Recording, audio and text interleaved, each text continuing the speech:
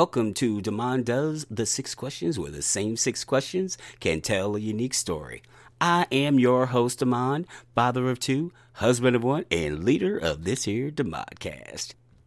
Okay, this week, before we get to our esteemed guest, I would like to share something with you. I have been doing more creative writing, and I would like to share a little something with you.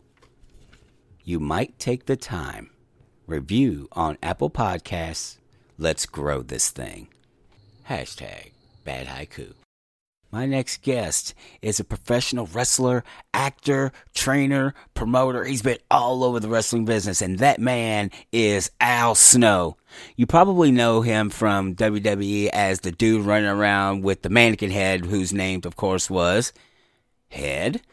Al is now the owner of the Al Snow Wrestling Academy, Collar and Elbow Clothing Line, and the Gladiator Sports Network, which is the home of OVW, Ohio Valley Wrestling. Buckle your seats and get ready for a wild ride and some crazy tales as we get in the mind of Al Snow. Take it away, past me. I am here with OVW trainer, owner of the, I want to make sure I get this right, Gladiator Network? Gladiator Sports Network, which is the parent company that owns OVW and Top Notch Boxing and Game On Productions. So you have retirement post WWE has been very slow for you.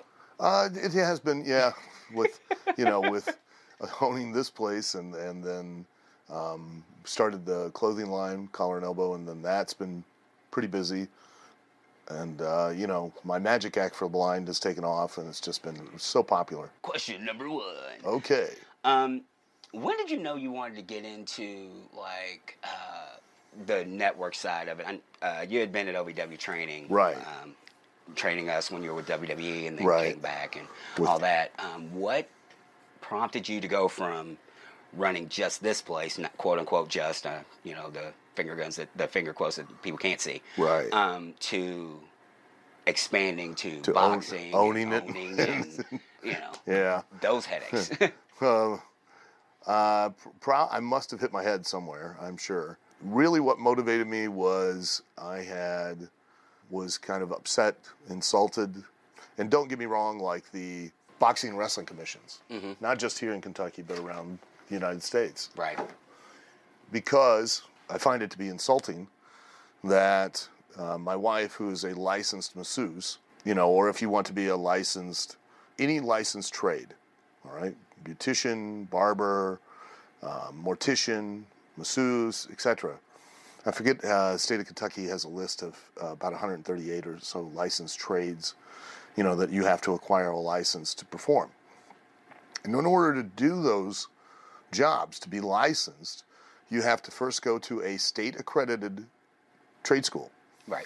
You have to be taught by a state-accredited instructor, okay? And then you have to complete a number of state-accredited hours of training.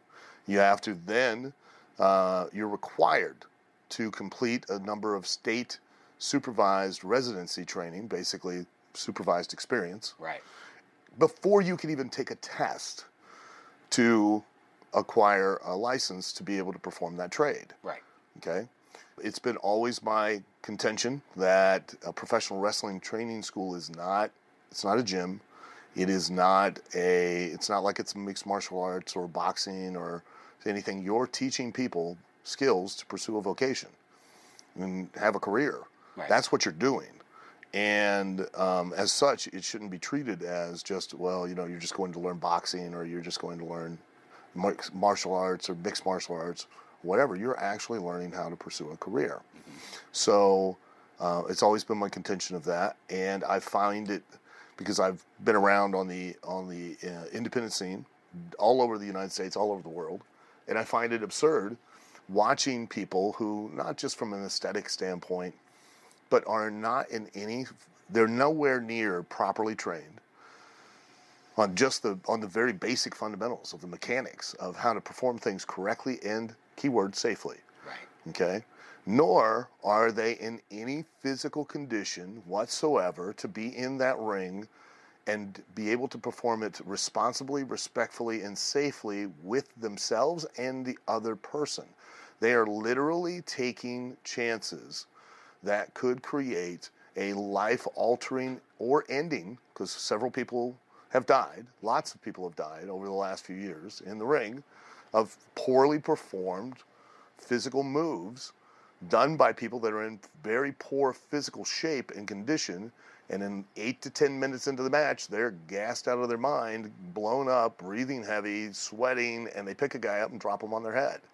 So, you know, it's ridiculous. It's absurd that we as a profession and as a athletic commission have no standards. None. All you have to do in any state in the union that has a boxing and wrestling commission, just pay your license, you know, take a physical, and then pay your license fee, and you're done. That's it. On your way. You're a professional wrestler. That's all it is. So the complete and utter disregard and lack of respect is completely insulting to me, not just by the athletic commissions, but by the wrestlers themselves, who just now will allow anybody to walk in the door as long as they have money, get them in the ring, and give them a few weeks of training, and the next thing you know, they have a match. It's absurd, and that's not the way it should be done. So I met my business partner, Chad Miller, who was the head of the Boxing and Wrestling Commission at the time, when I went to the meeting of the board of the commission and made this appeal, which they, of course, turned down because they don't want to, and I'm not knocking them, but they're more concerned with just getting money because, you know, it was voiced that, well, we're going to lose people that, you know, they won't be able to get a license. And I'm like, exactly. Yeah. That's the point. You know, they don't see the bigger picture, that they would ultimately end up making more money, and here's how, is that initially you would have that drop-off of people that really aren't entitled to or don't deserve to get a license to perform a trade as a professional wrestler. But by limiting the quantity, the quality then goes up. Well, the quality then goes up, well, then the product then goes up of what the promoters are putting out there, which then allows for an increase in attendance of an audience. For the audience actually gets what they've paid to see and can enjoy it more and believe in it more, well, then attendance grows. It grows, well, then that means promoters now have more capital to run more shows, right, which means that ultimately it's going to attract more people from outside the state to want to come here to get trained to be performers, which means that we're going to uptick the quality even more, which means we will uptick the amount of attendance and the amount of shows, which now the athletic commission taxes all of that anyways. Right. So they would end up making more money in the long run. But we can't do that because we're too short-sighted and we have budget shortfalls, and we need to try and scrape in everything that we possibly can. And I would say that to them, to their faces.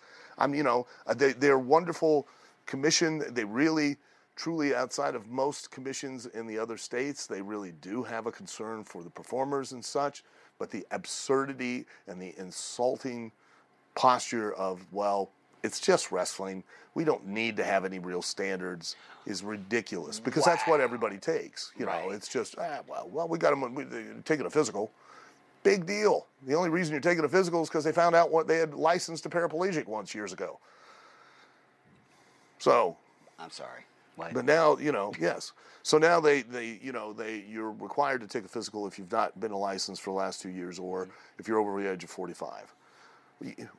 Why not make them all take a physical every year then, if you're that concerned about their health and well-being, and making sure that they are trained appropriately and to a certain standard, and then they have to pass a physical conditioning test to prove that they can actually get in the ring and perform on an athletic level. So they'd be safe. Nah, let's not do that. And it would save any kind of backlash that they might incur. Possibly. Well, no, we can't do that. We'll be held liable. You're held liable anyways, because you're the one supervising this, and you're just letting anybody in the door. So, that motivated me to do this and to set our own standards. So we set about and achieved. It took us almost a little over a year. It's not easy to do it, especially being the very first one in the world. But we've Right. set about, and accomplished becoming an actual accredited trade school so that we could set a standard, and then, that way people can no longer make excuses, and hopefully maybe I can affect some kind of change to where just, Johnny Sausage Head doesn't just get to rent a building, open up and throw a ring in it, and then go, I'm a wrestling trainer, and then, hey, come on in, and then take these people's money and train them all, because let's face it, all of you, everyone has no one gets into wrestling anymore because they want to be a wrestler. It just doesn't. You get into wrestling because you want to go to WWE. And the only reason you want to go to WWE is you want to be famous. And you don't even know what being famous is about. You just think it's cool because people will recognize you and know your name and ask you for your autograph, which you'll end up bitching about and complaining because they did it at an inappropriate time and you won't like it, even though you've spent years trying to get it. Fame is nothing more than a tool that will allow you to get more opportunities, to become more famous, to make more opportunities, to make more money. That's all it is. It's nothing more than a testament to the fact that you have effectively sold your product, which is you. That's all fame is that it's brand awareness, nothing more, and It took me a while to get, you beat me over the head, like, metaphorically speaking. True, but about nobody that. listens to me. And I just didn't understand. Like, Sure. like intellectually, I knew what you meant. Like, that makes sense. And then as I was away for a while, I'm like, oh, like when you get, for me, when I'm outside the wrestling bubble, things start to make more sense in it. And that's the problem. You all get inside, all the performers get inside the bubble, and then they start to influence each other, and it becomes very incestuous. And then to the point to where what we have now these days is that the performers no longer perform for the audience, they perform for each other. Yeah. That's why all the performers take so much time to call what they're going to do and focus only on what they're going to do. You guys used to, and you still do, everyone does, they get together and talk over everything meticulously, then leave, mentally visualize it, rehearse it, make sure you don't forget anything because you don't want to make a mistake. Right. Well, nobody out there, none of the audience know you made a mistake, only people back here. Right. So you're only worrying about and performing for these people, not for these people that paid to see you. Mm-hmm. And the funny thing is that the people backstage aren't watching you because they're too worried about making sure they can perform for you and that they don't make a mistake. It's insane. Question number 2. Sure. What do you wish you had known when you had started out? You may have answered this, but What I was taught, everything that we're talking about, I was taught. Mm-hmm. And then I got in the wrestling bubble, and then I lost sight of it. And then what happened was I did not take full advantage of opportunities and I had lots of opportunities, and I just never capitalized to the fullest extent on those opportunities because I was too focused on trying to perform for people in the back and not perform for people in the audience. Yeah.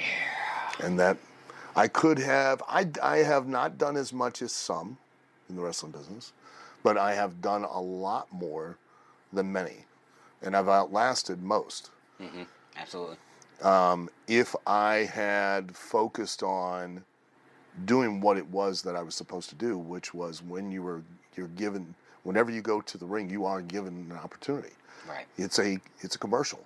That's all it is. Mm-hmm. And it's an opportunity for you to sell your product, which is you, to motivate more people to want to pay to see you. And the more people that want to pay to see you, the more opportunities you get to do the very same thing. Right. Which then grows, and that's and that's why you have people like The Rock who, was able to capitalize to the fullest extent on those opportunities and make himself into an attraction, Steve Austin, etc. The biggest mistake is that a promotion company makes you anything, and they don't make you anything. Not even in the real world, not in the normal employment world. They don't make you anything. They simply give you an opportunity, and then you can show up and you can make that whatever you want to make it. You can make yourself anything. You can work at Walmart, and you can just work as a stock person. But that doesn't mean you just be a stock person.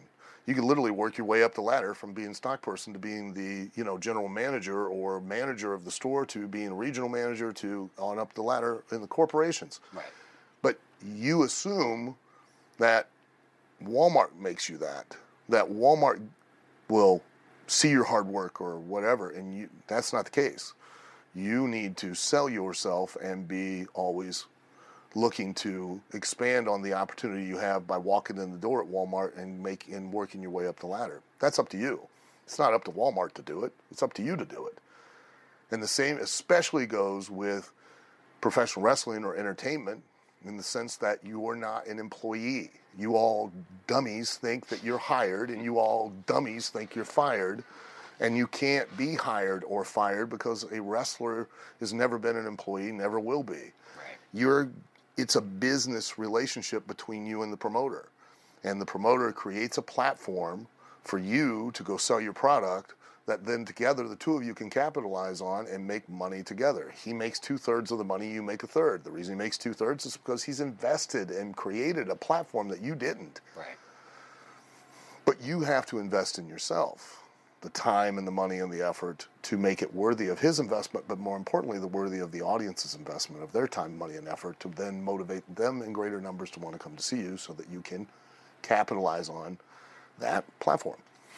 So it's a business relationship and not ever a job. You never hired, never fired. A job means, and there's nothing wrong with it, because you hear a lot of people, oh, I hate my job. Well, then quit. Right. You know, I can't quit. Why can't you? You're not a tree. You're not planted in the ground. You can leave anytime you want. Right. Well, they won't do that because they don't want change. They're more scared to change. They'd rather stay with the devil they know than the devil they don't. You know? So they want to sit there and they want to complain. And they want to piss and moan about the problems in the job, but then they don't want to quit the job because they truly love that job. Deep down, they love it. Here's why. Because they can show up every day and they can do the bare minimum, and they're guaranteed they're going to get the same paycheck in 2 weeks that they got the last 2 weeks. They don't have any threat. They don't have any fear. It's security. It's a false security. Mm-hmm. It's not real, because at any time the company could decide they just want to get rid of that position and you're done. Right. But it's that consistency that gives them comfort. If you work for yourself, then you only earn what it is you make out of that day. And most people don't like to do that. Most people like the belief that they can just go in, coast through the day, punch out, hey, thank God it's Friday, you know, and then, oh, I hate Monday. Well, if you hate Monday, you're working in the wrong place. Right. But you don't want to change. You love your job. I hate my job. No, you don't. Because if you did, you'd leave. People can only treat you the way you are willing to accept the treatment. Bottom line. Oh, that makes a lot of sense. And, well, I hope it, it does. And I hope the listener is, I hope for them well. that, it reaches somebody, because that's a fact. You can tell yourself whatever you want to tell yourself. Right. If you don't like something in your life, the only reason that it's in your life is because you're willing to accept it. You can make a change anytime you want. Anytime you want. Are they easy? No. Change is never easy, because that's the one thing we don't like to do. But is it inevitable? Absolutely. Everything dies. Everything has a beginning, a middle, and an end. Everything's just a story. Yeah. And you can't start a new story if you don't finish the last one. So you got to be willing to, no matter how good the book was, no matter how awesome the book was, at some point you got to shut the book, put it up on the shelf, and go to the next one. Makes a lot of sense. So I forgot which interview it was I was listening to, but you had said something about, who was it? It was somebody finding their voice. Oh yeah, finding their voice. Yeah. Can you explain that? Sure, certainly. The most important thing, even in real life, but especially in wrestling. I love how wrestling in real life are completely separate. They're always separate. Yeah. A lot of guys can't understand that. They just get lost in the sauce, and they're like, and I'm like, no, this isn't real. This is just an aspect of you. It's not you. Is that you have to find your voice. You have to find who you are, that you can communicate to the audience. Here's why. That's the most important aspect for two very big reasons. One, it's the only thing I'm selling. I don't sell what you do, and that's what you all think. And that's all you all worried about. whenever you go out there is, what am I going to do? What am I going to do? I could care less what you do. Throw a bag of cats on each other. It will not sell one ticket. No ifs, ands, or buts. It won't. And I can prove everything I say. See, that's the difference with me. I actually have a thought process behind an opinion, as opposed to I just have this random idea and I'm just going to expound it in a public forum. I can actually explain what I'm saying. Here's how I prove it. That what motivates you to watch a movie, to go to any sporting event, is the who they are and why they're doing it. Even baseball, basketball, and football now pick one player on each team, and they spotlight those players, and they sell you who they are and why it is important to win that particular event and tell a story. Well, guess what we've been doing here for years? Yep. And that's all we have ever sold, is who the person is and why you want to see them win or lose. That's it. Want to think of one that was real popular just recently? Conor McGregor and I always forget his name. Floyd Mayweather? Yeah, Floyd Mayweather. You didn't buy that fight one. You deep down, you as an intellectual have some kind of IQ larger than your shoe size, knew that was a complete and utter work. Everybody did. Before even going into it and watching how terrible it was. You knew it was a work. Bought the pay-per-view anyways. Yep. Bought a ticket. Why? What was it, $100? Because who they were. Yeah. They sold you who they were. That was what the draw was. Not what they were going to do. We all knew it was a work. They're going to make money. Good for them. You know? And you were entertained. So, you can't complain. That is what we're selling. We are never selling what you do. We are only selling the who and the why. You will never get angry at somebody like what we try to elicit as far as an emotional response here in wrestling, which we call heat. You'll never get any kind of heat based on what you do. You could go out there and literally beat a guy half to death with a chair in the ring. Won't get any response unless they know why you're doing it. That's what gets them angry. That's what makes them want to see the guy get beat with the chair, come back and beat the other guy back with the chair, because it's not because he got just beat with the chair, it's because why he did it. Because the bad guy is a coward. He doesn't want to face him. He doesn't want to give him a fair shot. Whatever the reason, there's a why, and that is what draws the heat, and that is what sells tickets. Period. Now, why is it important to develop the voice, the who you are? Not just that, so that now I can communicate and tell a story and elicit some kind of emotional response because of the fact they know who you are, care about you, or don't like you, and then they know the why. But also because you, watching, can turn to your friends and family and go, you've got to watch this show. There's this guy who is A, B, C, D, E. If the audience cannot describe you or sell you in a sentence or less to their friends and family, we can't either. And if you think back when you were just a wrestling fan, because look, I'm going to prove it again, and you just think of your favorite wrestler. One, why'd you like them? Was it because of what they did, or more because who they were? Right. Exactly. Right. And you wanted everybody around you to watch the show, and you describe your favorite wrestler. Did you tell them about what they did, or did you say he's A, B, C, D, E? Yeah.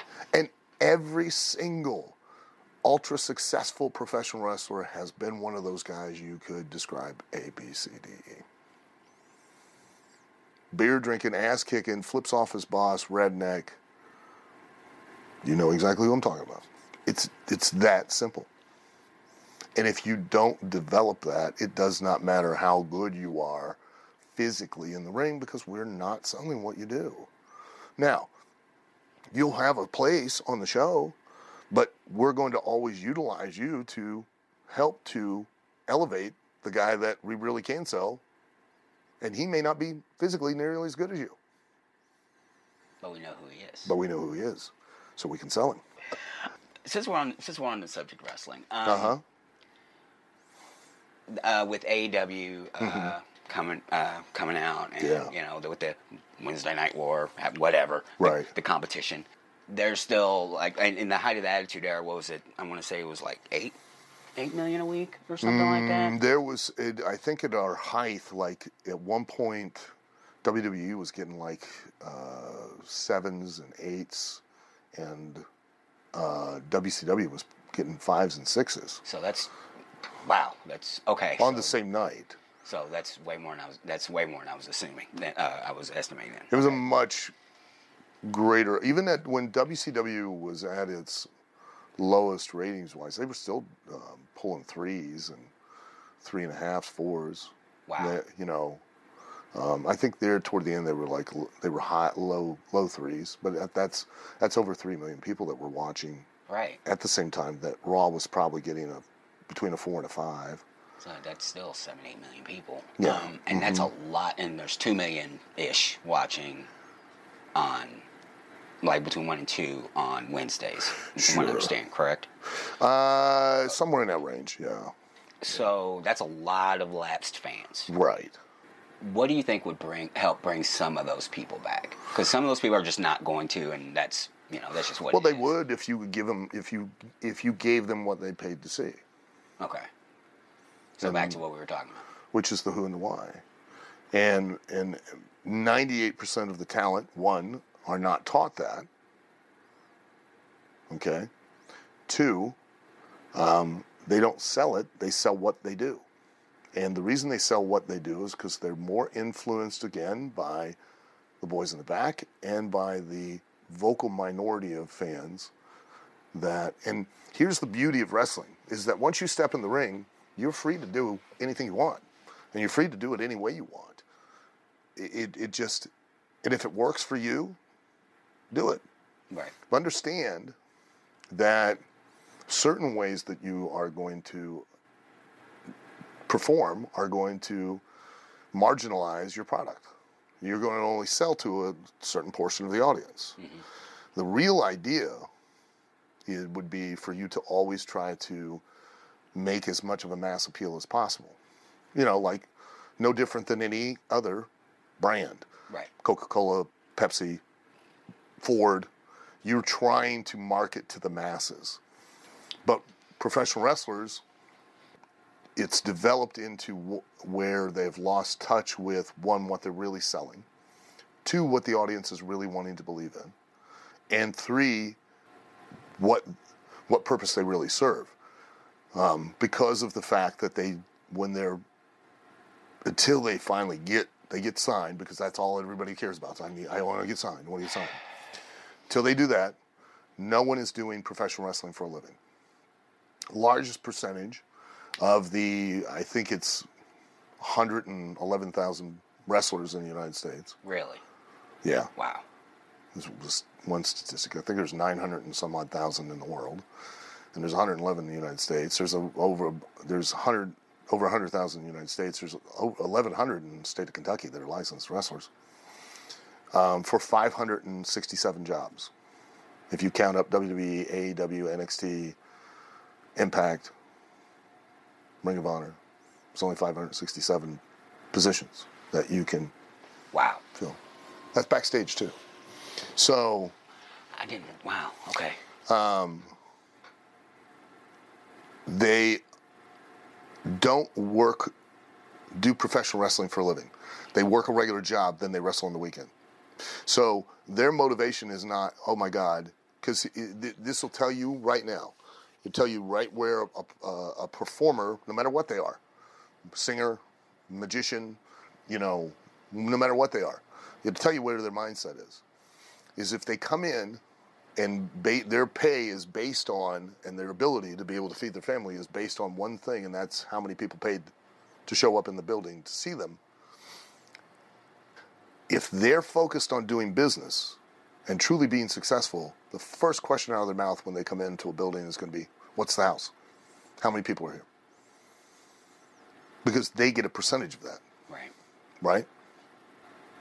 If their focus is on, I want to do this for critical acclaim alone, I want to perform for the boys in the back, and I want to perform for that one person that's writing a report, they're never going to ask you. They're never going to care. Because they're going to want to have the best match on the show, which for them is somebody who's never done it telling them they had the best match on the show, which is insane. Yeah. It's ridiculous. Yes. That's like me going to the doctor because I'm a big fan of medical shows and never miss one, and have Googled my own symptoms and went on the New England Journal of Medical Science, and I know a lot about medicine, so I tell the doctor how to fix me. And the doctor is a bigger idiot if he listens to me. Do you know what I mean? Yes. It makes perfect sense. The issue that we have today, okay, is that we live in a world of information. We all assume now that information equates to knowledge. And nothing could be further from the truth. You could have all the information on a topic you want, but if you don't have a commensurate amount of experience, you have no knowledge. You have information. Right. You have an opinion. And are you entitled to it? Yes. And you're entitled to keep it to yourself. Nobody cares. Because you have no real actual knowledge about a particular subject, because you have information about that. Until you actually have the experience in that, you don't. I can prove it. How? Well, you want to be a doctor. Well, you got to go to medical school, depending on your specialty, from 8 to 12 years. Are you, once you graduate medical school, a licensed physician? No, not until you complete a certain number of years of residency, which is supervised medical experience, so that you can combine your experience with the information, so you now have knowledge to go out and be a doctor. See how that works? And guess what happens, Mo? It applies to everything in life. Yeah. Just because you read something on the internet does not mean you're now an expert. Just means you've heard of it. And so you've got performers who don't do it for a living and don't care, but they have people that have never done it, never once,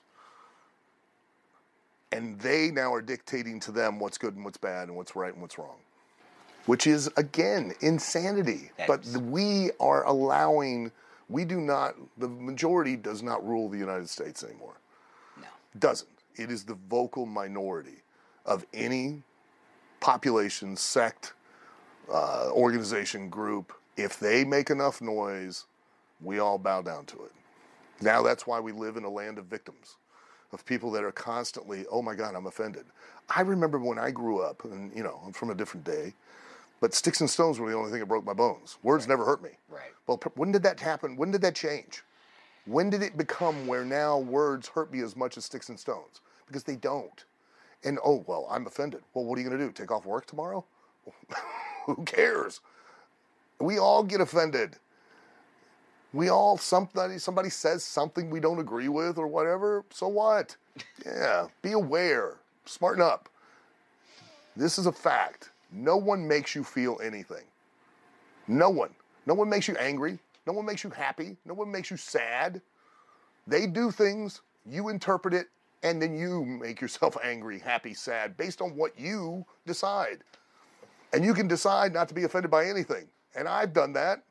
You'll find it very difficult to find a way to offend me.